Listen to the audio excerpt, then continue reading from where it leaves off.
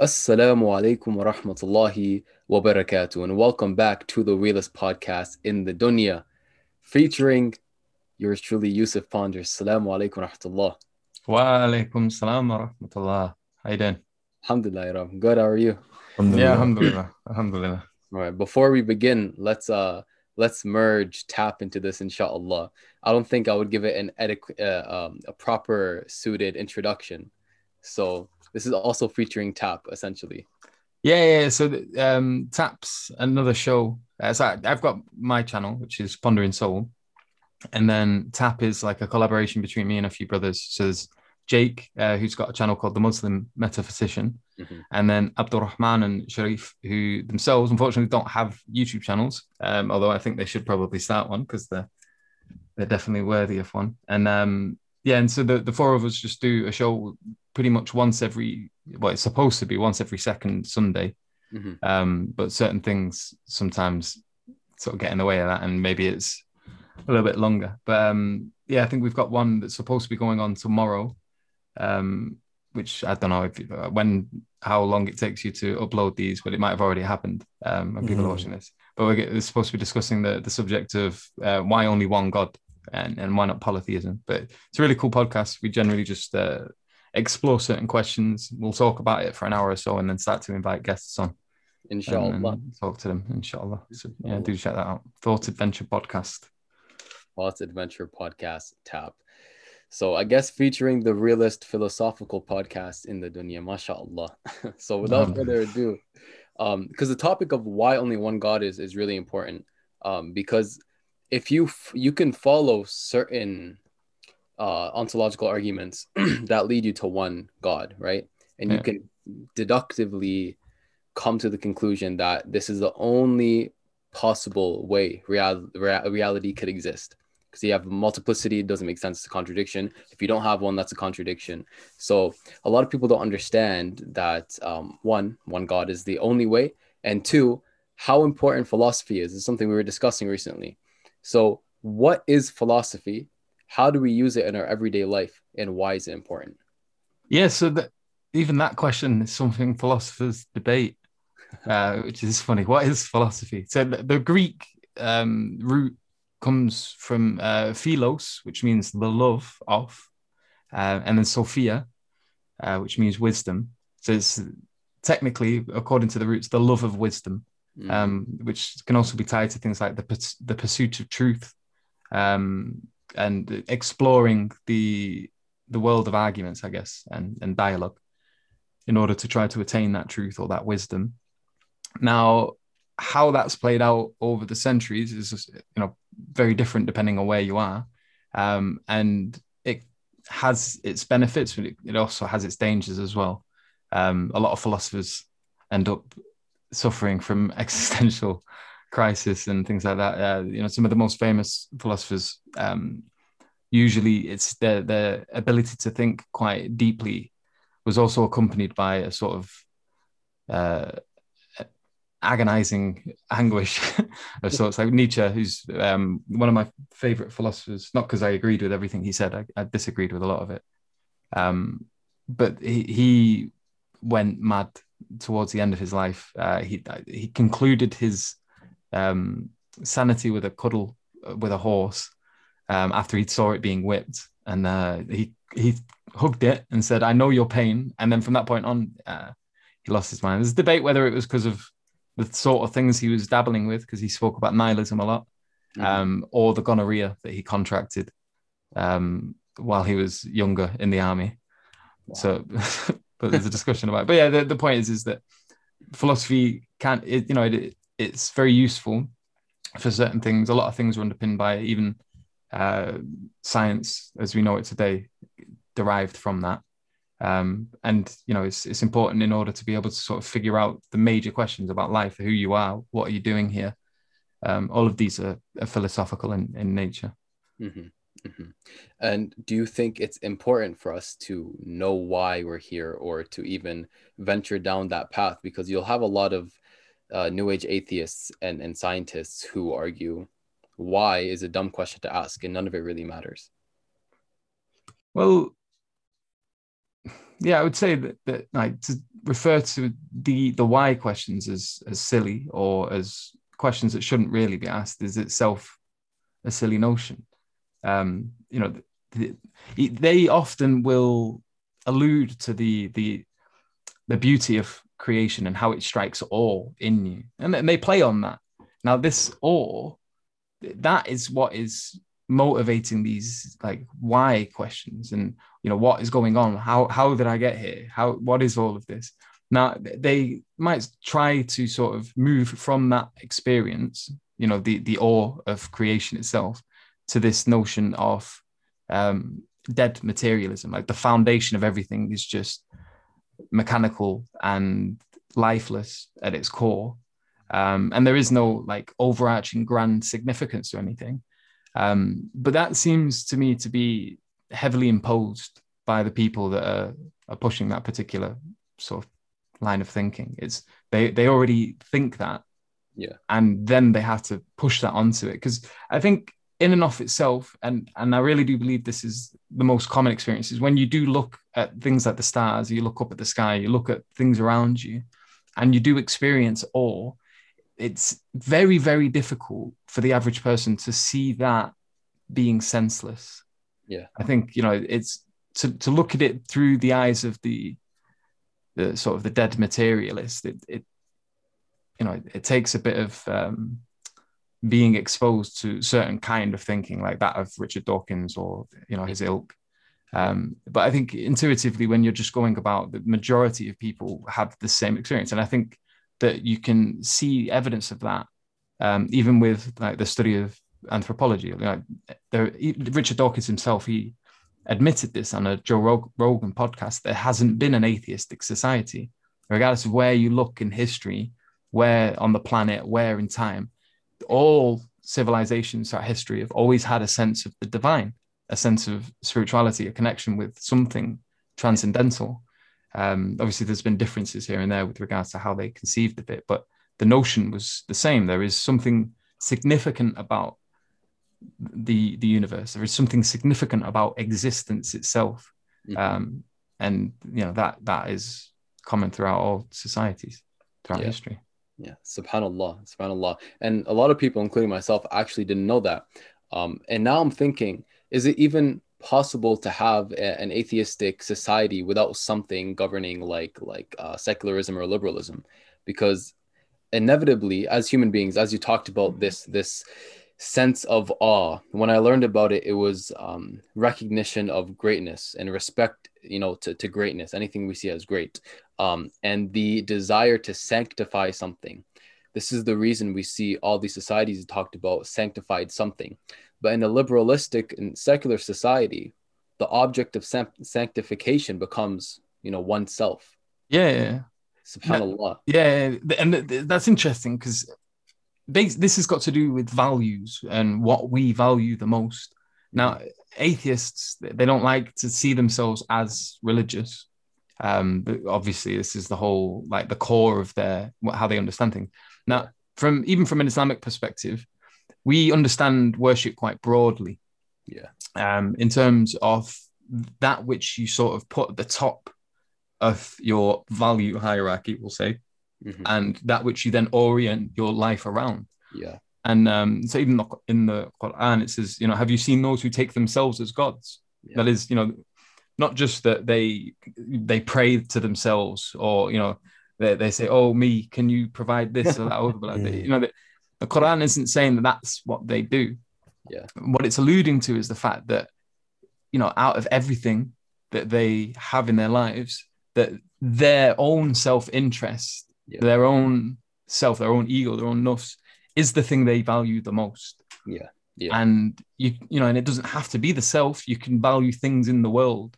Yeah. And you see this with sort of the celebrity worship, where, like, subhanallah, I don't know if you've ever seen, for example, I hope I don't get you a load of flack from the BTS crowd or the K-pop fans, but the way they treat these celebrities is akin to a sort of religious nature. Yeah. Their rooms become shrines to the celebrities that they love. They even seek guidance from these people. Like, how does this person live their life I want to live my life like that. It's this is how we treat Allah subhanahu wa ta'ala in the Quran. Yeah. We go to that to seek guidance, to seek a way of trying to understand how to interact with the world that we find ourselves in. And that can be either through celebrity worship or through even the worship of the self, so that they'll trust their own intuitions above everything else. Like, oh, I don't like this, or I like this.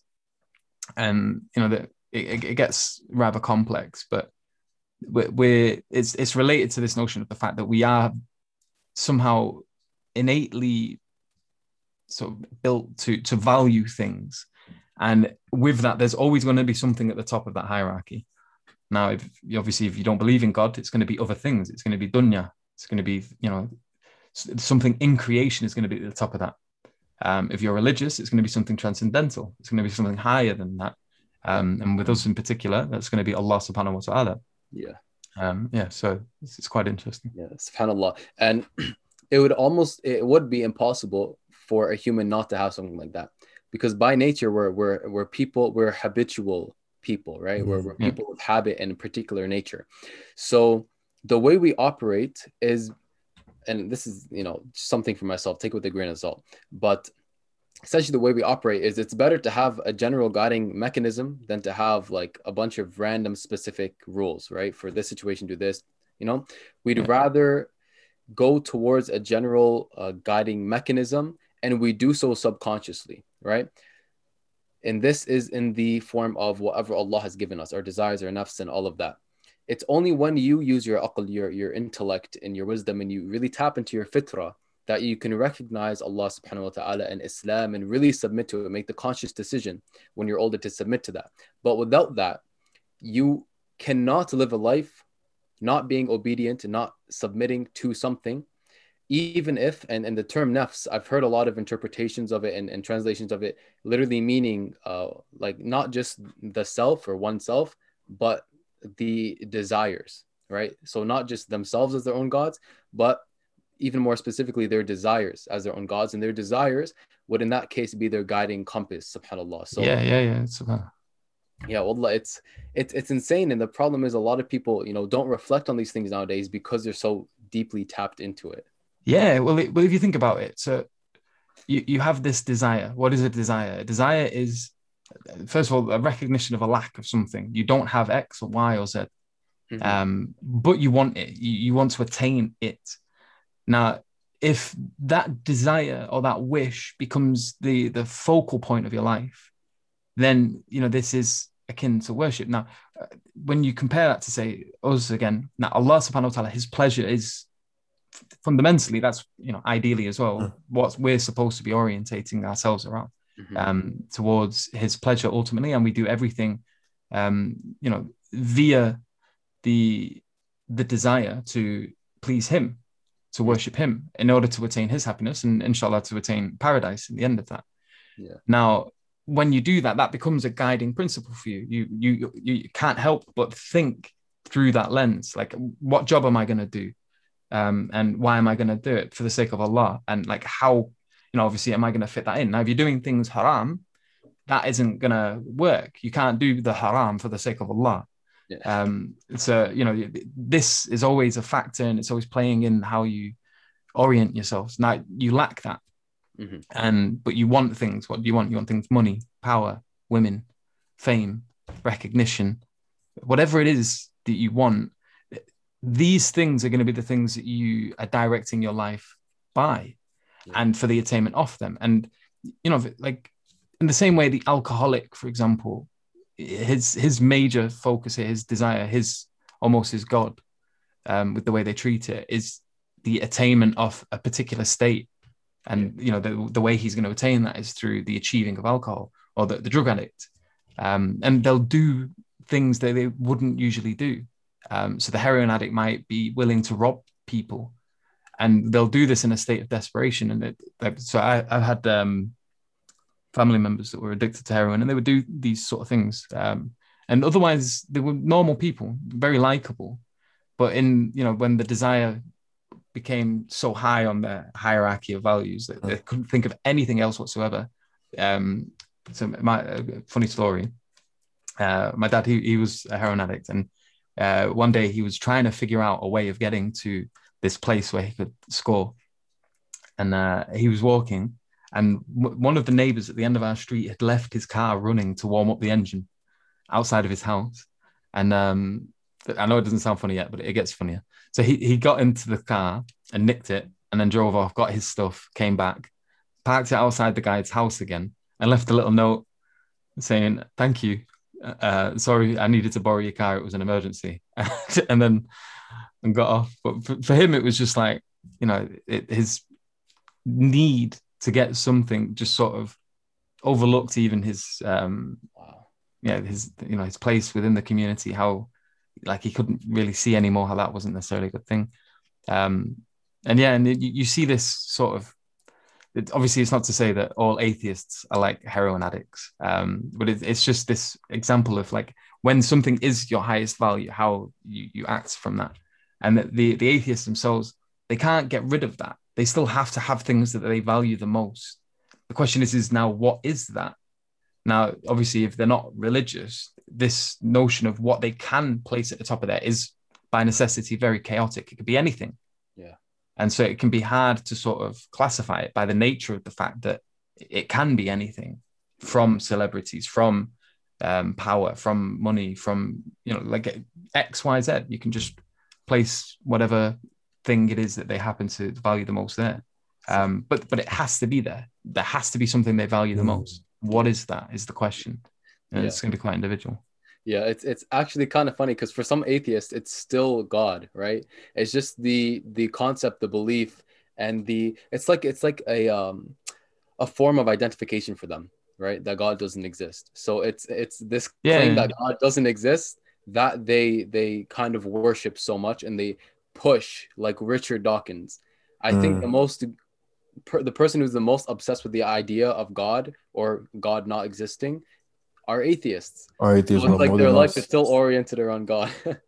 Yeah, we were watching a Joe Rogan podcast, and they were like, "Do you believe in like a creation force?" Like, bro, just say God. Yeah, something like that. It's like they'll try to put anything in there. Like, was it aliens? Is it a computer program? Are we in the Matrix? Is it like they asked Elon Musk, period, point blank, like, do you believe in God? He's like, I believe there is an answer for why we're here. Like, come on, bro. Yeah, there is a creative force. So you can categorize it with these certain elements, and they just happen a lot of the time to be many of the attributes of Allah subhanahu wa ta'ala. But yeah, it's really funny. And I guess it's important here to make a distinction as well. I think the majority of people are indifferent. So like in probably the same in, are you both in Canada or? Yeah. I can guess it's probably not that different where you are to like in England, but so where I grew up was like a council estate, which is basically just a government funded housing area where people that were on low incomes or single parents or whatever, they would go into these places, and a lot of it was funded by government. And what you find in these estates is that generally it's got a lot of problems. So there's a lot of people that are like addicted to drugs or alcohol. There's a lot of single parents. There's a lot of, like children that don't really have fathers around in their lives because they're either just not around at all, or they're in and out of prison, or they're dead, or whatever. And in these environments, God isn't really a common topic. Like generally, it's not very often people talk about God. More times they're talking about the dunya, life, like what they want to do, the things that they admire, the celebrities that they are interested in. You can get corny ones like the BTS sort of K-pop followers, but where we were, that wasn't like a common sort of thing. It was more rap and hip hop, and we have garage. I don't know if you're familiar with garage. It was like an English form of rap, on something called can't even remember all of the names. Dubstep. So these were the things that everyone was obsessed with, and festivals, and a conversation would generally go around that. And the only time maybe religion would come up is when we would see like the crazy preacher, the Bible person that was usually stood on a box and he was saying, "You're all going to hell." And it was always associated with, say, like the comedy films we'd watched. So there was a lot of media being produced that was sort of ridiculing the notion of religion, ridiculing the notion of religiosity. And it's obviously in hindsight now you see that, but you can see how these films and this media, and a lot of it was comedy. So, it would make you laugh. And like, if it gets you laughing as a child, you're going to like it, and it sticks because it's, the way that they're presenting the media, it really, really sinks in. And so we were always associating the nature of the religious person with that, with this weird thing. And it wasn't until I was about maybe 17 when I started sort of I grew up. I exited the secular schooling system, and I was working now, and I was with real people. And I started meeting religious people, and they weren't like that. They weren't these crazy, weird people. The majority of them were all quite normal. And you could sit down and have nice conversations with them, and interesting conversations with them. And a few of them happened to be Muslim. And so we used to go shisha cafes and things like that when we were a lot younger, 17, 18. And I would ask them all these awkward questions, the typical things that people bring up when they're learning about Islam, like, oh, well, it says this in the Quran, it says that in the Quran. What about this hadith? What about that hadith? And alhamdulillah, they were very patient with me and chilled. And like, how did I get to that? Sorry, I go on these talking about how people just don't want to believe in God, and then the media. Yeah. And so I was in that state. So, and subhanAllah, experiencing normal religious people was weird for me, and then like trying to get my head around these things. And so I used to be very dogmatically atheist, and like in philosophy it's called atheism proper, which is the proposition that there is no God, and you hold that belief and you think you know it. I know that there is no God, which is what I would say an atheist is. And then you have like lesser forms of atheism, or like agnostic atheism, where they just say they don't believe, but they're not 100% sure if there is one or not. And then that even goes into different categories. Is it because you think that it's impossible to know, or just it may be possible to know, you just haven't sort of come across these answers? So this is spectrum, but the majority of people are, I would say, apathetic or just uninterested. And if it's a conversation, it's generally in terms of like how it humors them, or it's a form of comedy. Wow. Let me ask you this. If there was an atheist in a room and he told you that, you're like sitting across from him, and he said, you got 5 minutes to convince me that God exists, what would you say?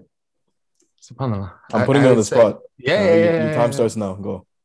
Well, I would say, I don't know if it's something you can convince someone in 5 minutes. Like for me, it wasn't 5 minutes. For me, so I was raised Christian, Catholic specifically, and we were learning all about the Trinity and everything in school, and then this whole atheist period of my life happened during my teenage years, and then I started talking about it properly when I was about 17. I didn't take my Shahada until I was 24. And I think I read the Quran maybe twice in that time. I'd read a lot about the life of the Prophet Muhammad ﷺ, about the Sahaba, may Allah be pleased with them all. I went and stayed in Buddhist temples I was like, it took me a while. Like, it didn't take me 5 minutes. And I think it's all of these sort of experiences, and looking at the world and looking into these religions and having conversations with interesting people, that, it chips away at you bit by bit by bit, and it's incremental steps. I don't think you're ever going to convince anyone in 5 minutes. What about people that say, am I just not guided? Does God just not want to guide me? Why can't I? Do you get me? Yeah. Well, that can be the case. But I would say sometimes a lot of it's sort of tied to the kind of life we choose to live. Now, there's a lot of things that go on behind closed doors that people, Allah knows what's hidden in the deepest parts of our hearts. We all have these parts of us that we keep secret, these thoughts that we don't talk to people about. Um, we maybe these conversations, like we're very complex beings. There's a lot going on with people, and there may be certain problems or certain habits that you just refuse to give up that you really should do, that act as an impediment to your, we'll call it spiritual sight, I guess. So that, you know, like Allah says in the Quran, it's I did not wrong them, but they wronged themselves. That is, Allah isn't wronging them. They maybe act or do certain things, and that is something that can, what we would say from the Islamic perspective would be that clouds the fitrah, that makes it difficult to see. And that can be anything from just engaging in things like alcohol too much, and, you know, taking drugs or smoking weed or smoking cigarettes or just chasing women. Now, what's usually the case is when these things, which are bad for you, and I would say an impediment to the fitrah, usually what happens is that there has to be a development of a dislike for these things, or it's not necessary, but most of the time you have to you get to a point where you start to hate these things for whatever reason, because you go into it naively. Have you ever seen Pinocchio? I love this example. You know Pinocchio?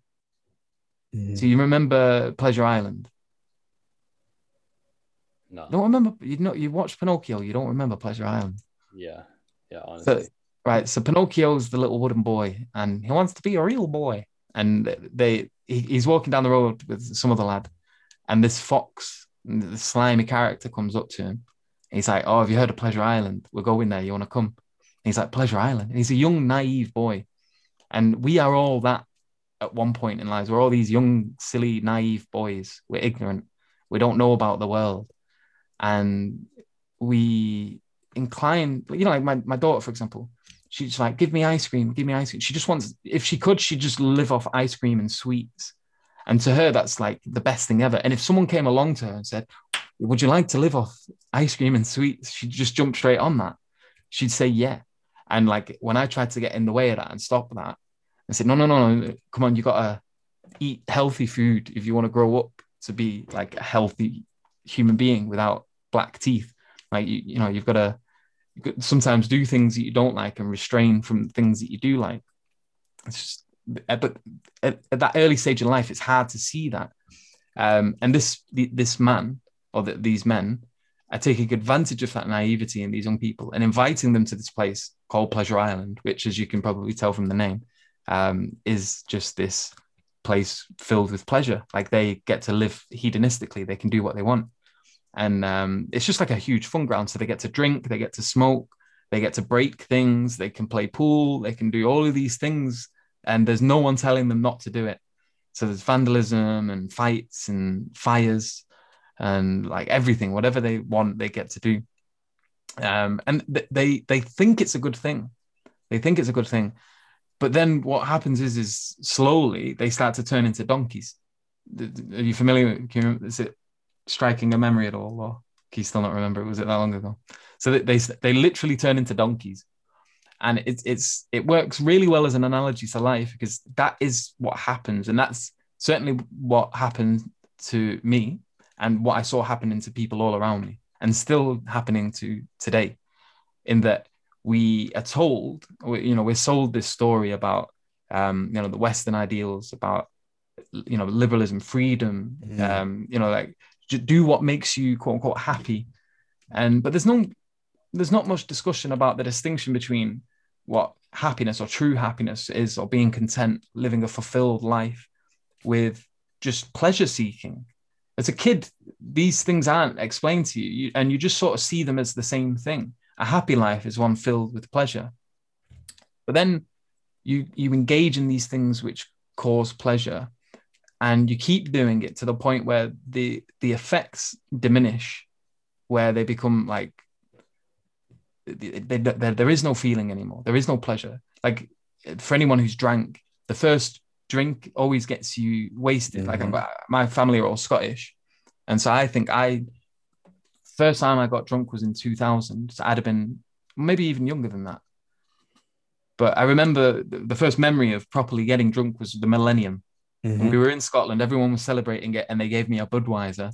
and me and my brother were running around, and we were off our head on a couple of Budweiser, and that was just one. And then as you get older and you sort of acclimatize to it, you need more and you need more and you need more. And there's a guy I know now, he's in his 60s. He'll go out and he'll drink something like 18 pints and he's not unconscious. It just doesn't make any sense. But he's been drinking so long that his tolerance has increased to the point where he needs more of it. And it's the same with everything. Yeah. Sorry, go on. You wanted to say something? No, I was going to say it's like psychologically, you just want to recreate that first high or that first buzz. Yeah. And you keep chasing it. Mm-hmm. Like with heroin as well, it's they say that it's called, you're just chasing the first experience. Mm-hmm. And it's like, for heroin in particular, they describe it as like being kissed by God. But you know, they just, for them, it's such an experience that they can't explain it without having to refer to the best thing they can imagine. And then every attempt to get there always fails. And they always require more and more and more and more in order to get that first thing. And it's the same with things like chasing women. You know, like that first experience of being with a girl, it's exciting. It's this, it's that. But then, like a lot of the time, especially with young men in the West, this ideal of women is generally shaped by heavy pornography use from a very early age. Like we were exposed to pornographic magazines in primary school. So I'd have been maybe even like 9 at the time. And then the internet comes in, and this is, as a young man, you've got all of these chemicals pumping through you. You know, you start to hit puberty, and then you just have like unlimited access to the internet. The generation that is looking after us is clueless about what on earth is going on the internet. Like it's new to everyone. So they don't know what's happening. And we've just got this access to it. And it's developing in a particular culture within the youth where like, and the parents just had no idea about it. Why? Because it's an embarrassing thing to talk to your parents about. You're just not, like as if anyone's going to be telling the mum about the things that they've been looking at on the internet. But it develops this strange little culture. It develops how you see women, and what you end up doing is women become a game. And like, obviously, depending on who you are, like you have maybe the ones that weren't necessarily able to even talk to women, and you get the development of this sort of incel, quote unquote, culture, which is the people that just sort of talk on the internet about how they wish they could get women. And generally, again, it's sort of talked about in a particular manner. Or you get the people who, are at least a little bit confident enough to be able to do that, to seek women and at least be somewhat successful with them. And what you find is that it never really lives up to the expectations. It's never quite like that first experience. And, the lust is there to begin with, but it dies down, it fades out. And they confuse this feeling of lust, of this ecstasy, this excitement with love. And they'll refer to it as love. Oh, I'm in love with this girl. Oh, she's amazing. And then what they're describing is basically just really, really desiring someone. That isn't love. That's wanting what you don't have. Yeah. But then the problem with that is when you have it, it loses its effect. And, that's not love.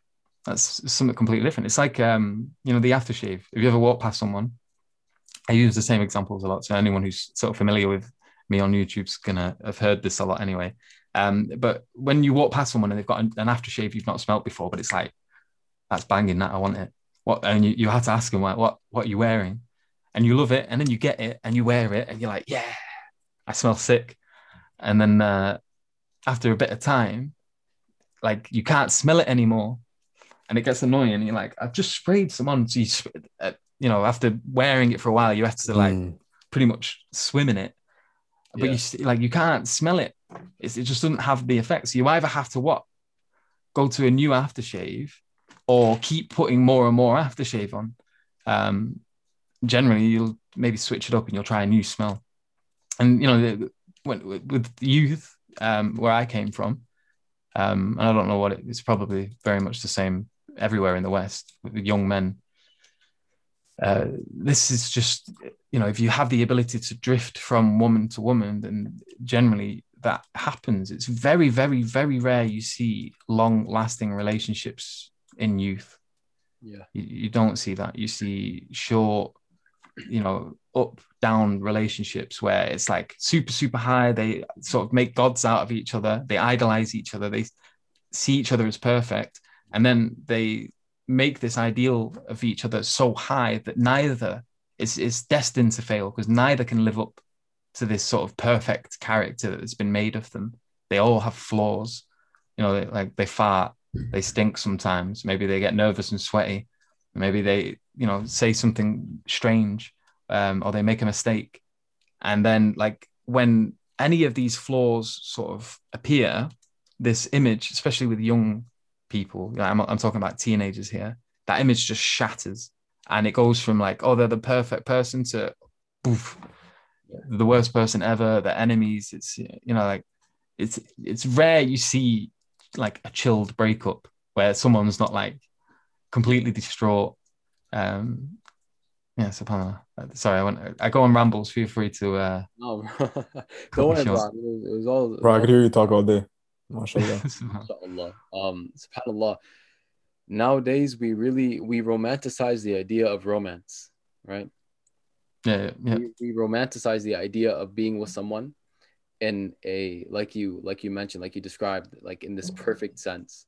And we set up these I think the best way I could summarize it personally is having no expectations of yourself, but insane expectations of the other. And now you have two people who expect so much from the other, but have no expectations or standards for themselves. Yeah. That something like that, obviously, as you said, is bound to fail. And subhanAllah, it's because they're looking for the wrong things. They're looking at the wrong things, and they're looking for the wrong things. By definition, happiness is just a feeling, right? It's a feeling of excitement and all this stuff. But contentment is a state. It's a state of happiness. So what should we really be chasing, right? If you're chasing happiness, it's just a constant, that moment. But if you're chasing contentment, or if you're working towards contentment, you're working towards being in a state of happiness, just as you are. So there's something important here. It's distinct from happiness. Yeah. So life is ups and downs. Mm-hmm. Yeah. Now, contentment is the ability to be able to even experience the downs and still be chilled about it. Yeah. Like, being upset, being sad isn't the end of the world for you. Yeah. Like you're able to keep yourself composed, even in those moments. Now, someone who isn't content, they will be dragged around like a dog on a leash when they're both happy and when they're sad. Yeah. When they're happy, it's like, life is perfect. It's never going to end. And the loss of that, if you're not content, if you're content, you're wary of happiness. You're like, it's here, but you're realistic in the sense that, it'll fade. Something will happen. It's not going to be here forever.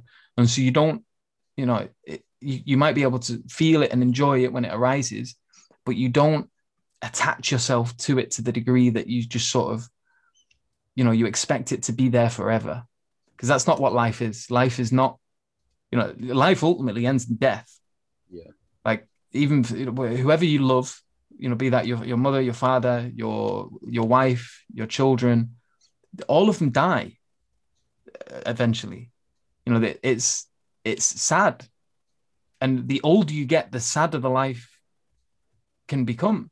Because you become ill as you get older. You become more decrepit. You hit a peak and then you decline. Yeah. That is the inevitable story. It's not, as all of these fairy tales put it, it's not always a happy ending.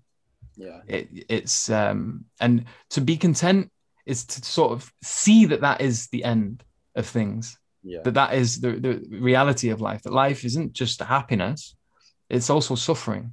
Mm-hmm. And to allow yourself to it's an optimistic realism in a sense that these things are going to happen. Yeah, it's going to suck when they do. And it's nice when good things happen, and I'll enjoy it. But contentment is just to sort of take a step back from this roller coaster of ups and downs, and to just allow yourself to experience them without sort of holding on to them, or making too much of a big deal out of them. And it's difficult, Most people are just sat on that roller coaster and like, when they get up to the top, they want it to stay there forever. And, when they get to the bottom, they want it to end, and they'll try and do whatever they can to make it end. Whereas the one who's content when they're at the bottom, they don't act desperate in order to make that feeling cease. They're not doing silly things. Like moving back to the example of the teenage love experience, for example, the boy or the girl who idolizes their partner, and then the partner gets bored of them and dumps them. It's like, nah, I don't fancy you no more. That's it. And it breaks their heart. They become pathetic. And like, I've done this. There's been girls who have done it with me.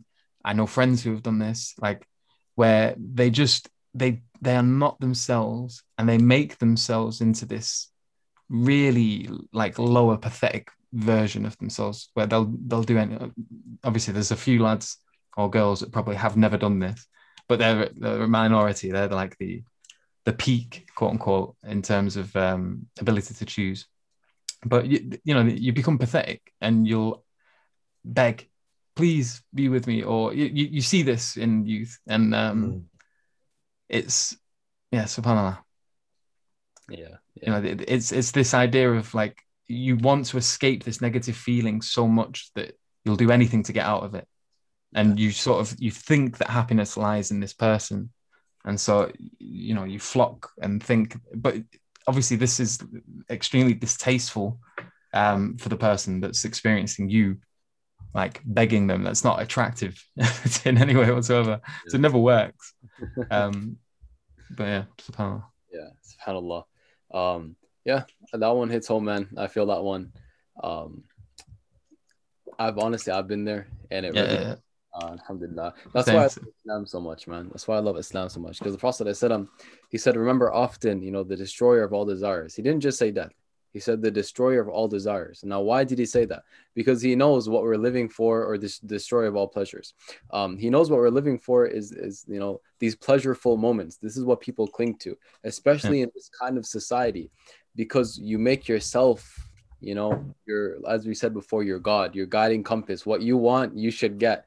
Me, myself, and I. That's what matters. So when you have that as your mechanism, and the only thing is guiding you to is your desires and your pleasures, you're bound to be succumbed by those, and by those moments, those highs and all of that. And when you become that short-term gratification seeking person, the long-term doesn't matter. So long-term, you're messed up.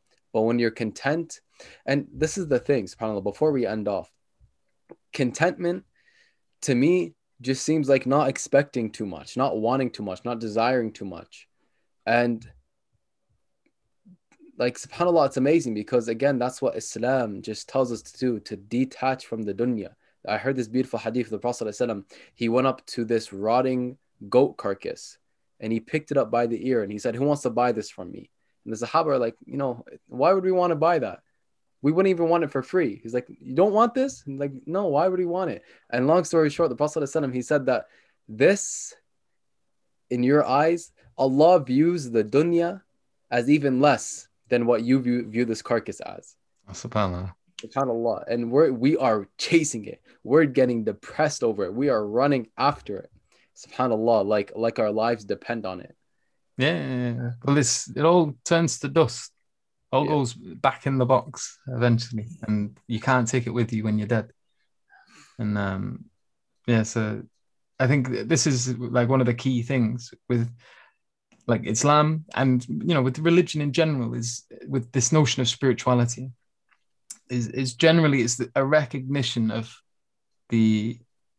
how everything turns to dust, how you can sort of chase things, and if you're doing it in and of itself, it means nothing at the end, and it can only mean something via something greater than it all of it. And so by doing things for the sake of Allah, or when you recognize the highest sort of level of contentment is attained through a desire for the pleasure of Allah subhanahu wa ta'ala, then the dunya becomes something much easier to deal with. It's something you can chill with. You're going to get things, you're going to lose things. It doesn't matter. I'm aiming for something that's more lasting, something that doesn't corrode, something that doesn't turn to dust or rot like that. that goat carcass that you mentioned. Some unconditional. Yeah, exactly. SubhanAllah.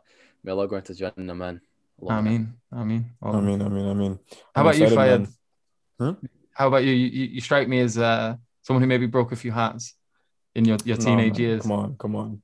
When you were talking about the whole idolizing over like another human being, it was really relatable. I know Rami could relate to that too. It just Yeah. he's bringing back like facts and like flashbacks from like Jahiliyyah.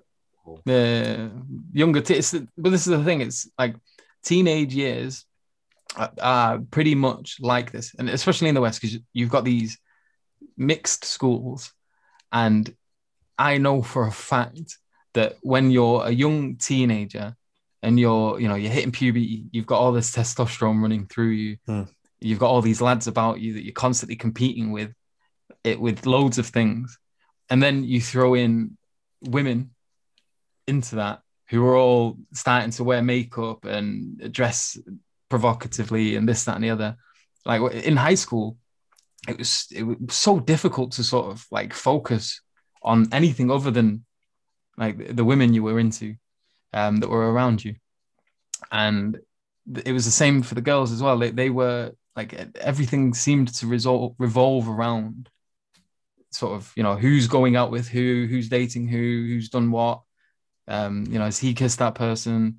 It's a gossip factory, and like the gossip is fueled by these sort of relationships that are bubbling and dying out, and what's going on. And generally, the school element, the learning aspect, is just a bit annoying.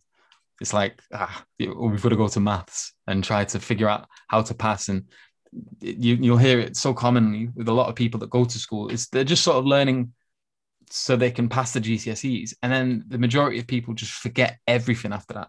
I don't know. You don't have GCSEs. What do you have in North America? Well, honestly, it depends on where in North America. Like if you're in the States, they have SATs.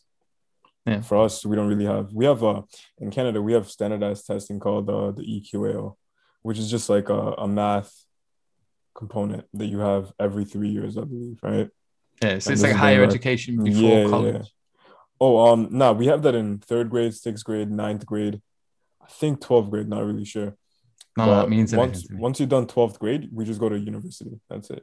How old are you in 12th grade? 18. 17, yeah, 18. So for us, we have primary school, which you finish when you're about 10. Yeah.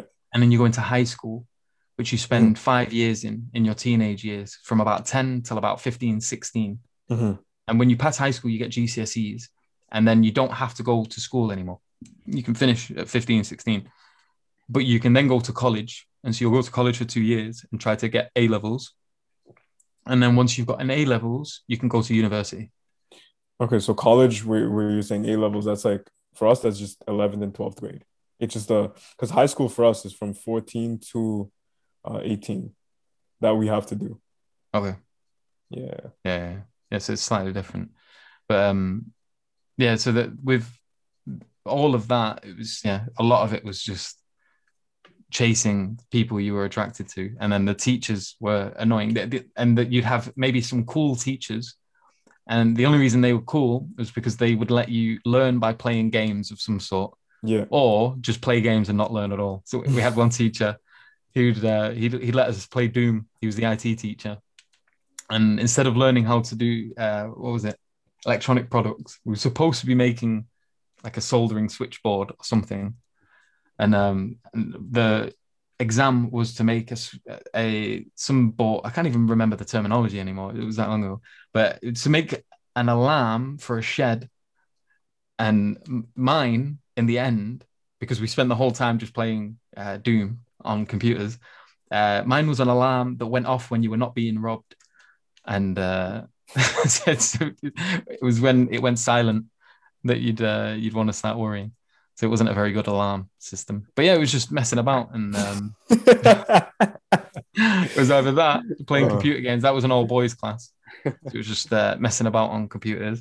And if it was mixed, it was like trying to be the clown of the class, trying to impress the women in the room or whatever, or to seem cool in front of your peers. It's a bit, subhanAllah. But it's Subhanallah. normal, I think, in Western culture with kids these days. There's Mhm. I think each generation of teenagers lives a distinct world that is completely unseen by the majority of the generation that precedes them. Yep.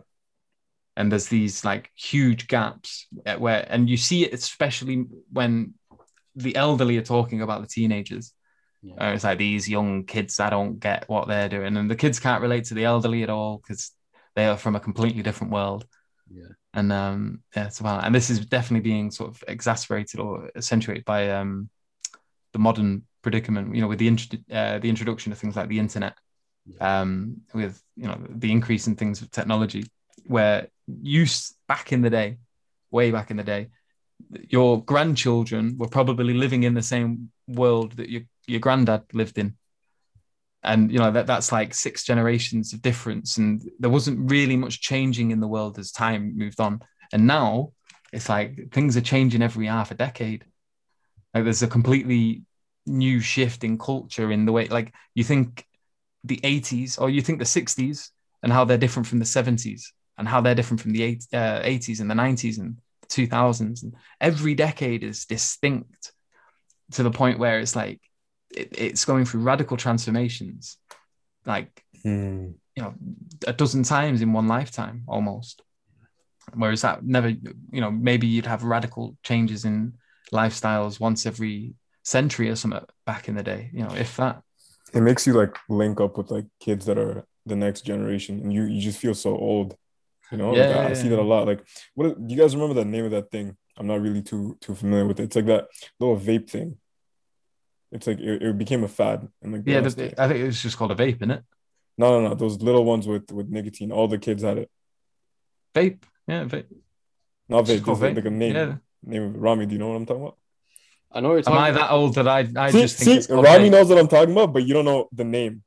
It's on the tip of my tongue, but I can't I actually. know, I know. It is a vape, but it's like just Jewel. nicotine. Jewel. That's the one. What? So see, you don't even know. It's called the Jewel. Making me feel And dusty now, man. bro, I feel dusty. It took me this long. So How when old I are was you as in, well? I'm 20. See, that's bro. I don't even know how old I am. 97, 21, 97. 24. Wow, mashallah, you're looking good for a 97-year-old. I'm just like, okay. How about you? I'm 32. That joke went right over your head. Come on, bro. You're looking good for 32 as well, bro. That's what when you were saying, yeah, I have a daughter. I was like, bro, come on, what are you talking about? MashaAllah. Mashallah, Yeah. and you're a reaver, bro. I have so much respect for you because when I first started talking to you, when I found your videos, I thought you were born Muslim. You look Muslim. Your name's Do Yusuf. I? Yeah, I'm like, okay, he's been Muslim all his life. So, I look bro, Polski out my head, mate. Like Polish. What do I? nah, no way. Maybe Masha. it's just a bald head and the beard Could be, combo. could be. Just And then I makes you found out look. you have a daughter. I'm like, okay, so he's not 20 anymore. He's probably like 26, 27. Now I'm Nah, finding out you're 32. But 32, man. Getting old. guess how old Rami is. Pulling muscles I didn't even know I had. Mm. SubhanAllah. Yeah. We actually he How already old? asked. This is a running joke. Oh, he knows? Yeah, he knows. But how Uh, old would you think I am if I didn't tell you? I would have both said for both of you, maybe mid to late 20s. Wow. Because you know what it is? It's the full beard. Like pictures of me when I was your age, I had a pathetic, like whisker beard. It was horrible. Like I couldn't grow mm. nothing. And yeah, subhanallah.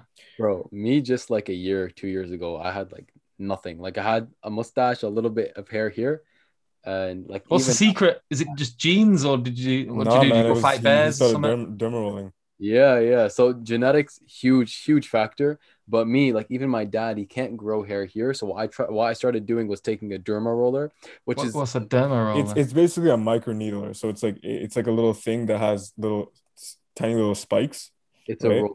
And With then you basically roll that, and the little spikes like make tiny little micro. tears and abrasions into your skin, and those little hair not hair little pins, they make these little holes, and that's enough to trigger like micro inflammation, and then that inflammation causes more blood Bro, flow, and then it grows more hair. So Rami, I could have done with if this you even seen him information. 2 years ago, and what people do to maximize that is they add something else like Rogaine or finasteride or something like that, because it literally goes right in if you're making micro holes. Yeah. I also use beard like Spartan beard oil on top of that. Yeah, what we're trying to say is if you looked at Rami 2 years ago, you wouldn't recognize him since. Yeah, yeah, You'll have to send me a little picture. I'll show you mine. Yeah, You'll see pictures of me from when yeah. I was. let's do it, bro. Mashallah, But it's while insane. you get that popped up, I was gonna say, when I was in high school, kids were just, sneaking out to smoke weed, and it was just a big thing. And Yeah. I'm saying like the generation now, I was going to pick up one of my cousins from school, and like it was a couple, I think 2 years ago, a year ago. And I saw kids just juuling. So you're like, what is a jewel? It's like a little Yeah, little still don't know. mini vape, with a little mini jewel pod, like a cartridge. They were just vaping or juuling in class. Teachers weren't even doing anything. But this is interesting as well because this relates to this the world becoming a mirror of its older self, where it's flipping, it's turning upside down, and Mm-hmm. like everything is. So like you look at like it relates to everything. Like birth rates have inverted. People used to have loads of children. Now they're not even having enough children to replace the Sustained. current Yep. generation. So you've got like less than two. Replacement rates like 2.1. So and when you have really, really, really low birth rates, what also happens is you have this flipping of the society in terms of it becomes top heavy. So obviously, if you've got more old people in the society, that's a necessary result of the fact that that generation didn't have many kids, and the kids they had didn't have many kids, and so you have a small amount of youth supporting a very large elderly base. So that's a flip. Whereas in older societies, it's the other way around. You have lots Mm-hmm. of young and not many elderly in relation to how many young there are. So that's SubhanAllah. flipped. And then the authority hierarchies flipped as well. Like the elderly are no longer seen as authoritative, they're seen as oppressive. And it's all about the youth leading the way. It's all about like, and even kids, they know they can get away with whatever they want. They know that you can't give them a backhand or anything like that. Back in the day, I would get chased down the street, and if they got hold of me, I'd get a slap. For, if I gave cheek to like one of my elders.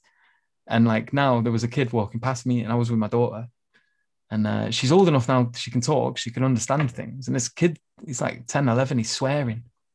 I'm like, yeah, lad, what are you doing? Kiddie, yeah? You want to not swear? And he just gave me the worst stink eye I'd ever had in my life.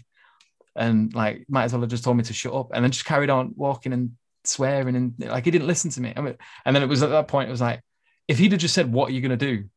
What would I have said? like, absolutely nothing, young sir. Just pretty please, don't swear.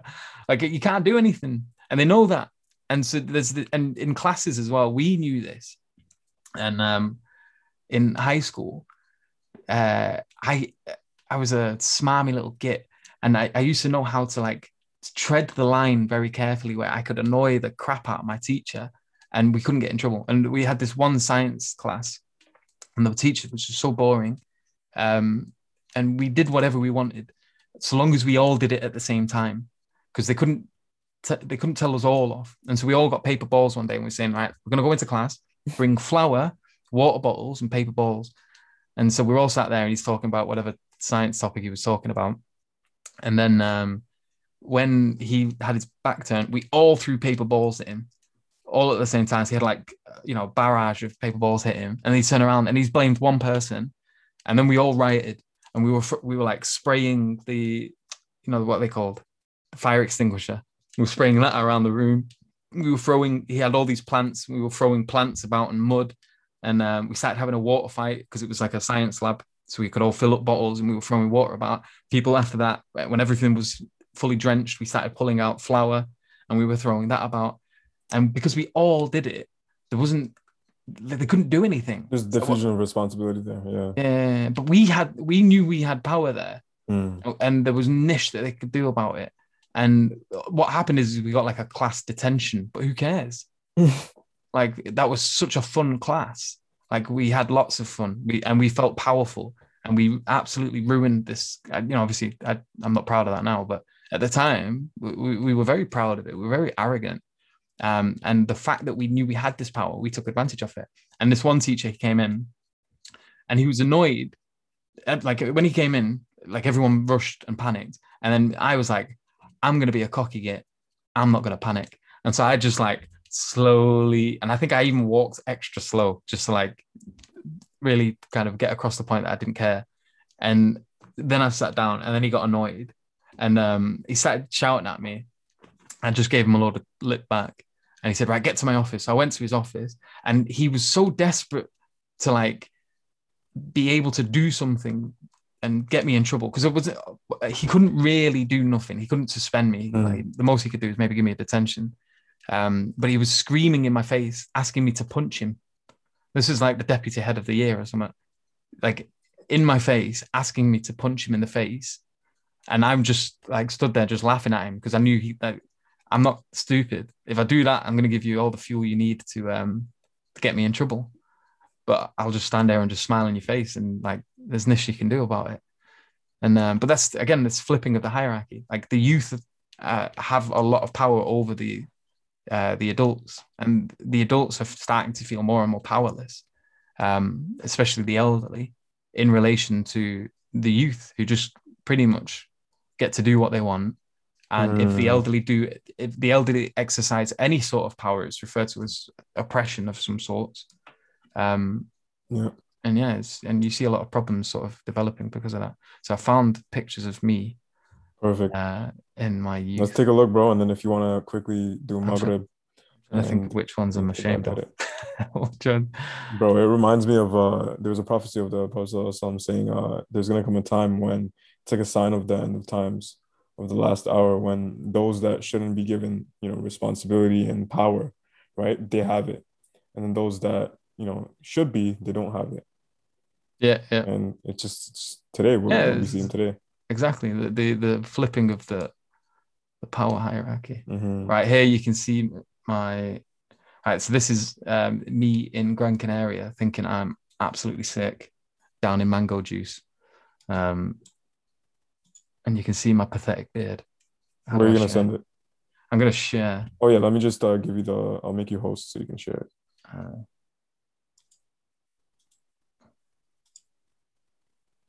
Like I was a very, very different person. It's making me cringe looking at it. So this is like young. That's not you. No way, that's you. That's me, bro. That's me. That's me. And then there's like other ones. So when I was like traveling, here's me with the lads. We were getting on it. How do I close this now? Honestly, mate, I'm starting to feel proper old now. Everything's weirding me out with technology. So there's me in the middle with the gold hat on, or the V for Vendetta mask. And then this is like all the people I used to hang about with. Do you see it? I don't know if it's sharing or not. Is it sharing? Yeah. Yeah. Rami, you're muted, bro. My bad. I was just saying that's quite the crowd, mashallah. Yeah, it was just proper chavs. That's not the Mandem, bro. That's more like a little civilization. But yeah, it was just it was a very different person.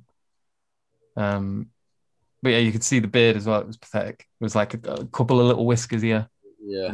I was saying maybe if I'd have had all these bloody how to grow a beard secrets, then I might have got on that. But I always thought it was about doing some stuff that scared you. So like for me, it was like you go fight some bears or something, or you go wrestle a tiger. That'll put some hairs on your chin. Mashallah. I thought the saying was hairs on your chest. That's why. Yeah, no, but the chin was what I was concerned with. I didn't want a hairy chest. Mashallah. But yeah, I need to pray Maghrib. This was a good eat. I was gonna say, after you're done Maghrib, how much more time do you got approximately? As much as you want, bro. As long as the daughter don't wake up. Okay, because Rami has about, give or take like 30, 35 minutes. So if today doesn't work, do you want to film tomorrow? Today works, bro. Just no, I'm saying like because I think Rami has to leave, right? Yeah. Rami, how much more time do you got? So I want to be out by 6, so like that's half an hour. So half an hour. Yeah. So if we do start, it would just be me continuing. But are you free by any chance tomorrow? Maybe same time. It might be a bit difficult because I've got to try there's a few people I need to try to speak to. And In it's that case, usually, why don't we do this? You can go pray Maghrib, take your time. When you get back, we'll start it. And then Rami, when you have to leave, you can excuse yourself. We'll just continue. yeah, that sounds Yeah. great. Perfect. Then. All right. So I'll send a new link so this one can start exporting. Yeah. All right, bro. All right. Assalamu alaikum. Shouldn't we properly end the episode? Like make a cut and then Yeah, You know yeah, what? Yeah. In that case, editor, cut here. you sound like Yahya, mashallah. Mm. All right, Jazakallah khair, Brother Yusuf, for this amazing episode. May Allah bless you. Guys, make sure to like, share, comment, subscribe, and look forward to the next episode coming soon with Brother Yusuf, inshallah. Allahumma atina fid dunya hasana wa fil akhirati hasana wa qina adhab an-nar. Assalamu alaikum wa rahmatullahi wa barakatuh. Wa alaikum salam wa rahmatullahi wa barakatuh.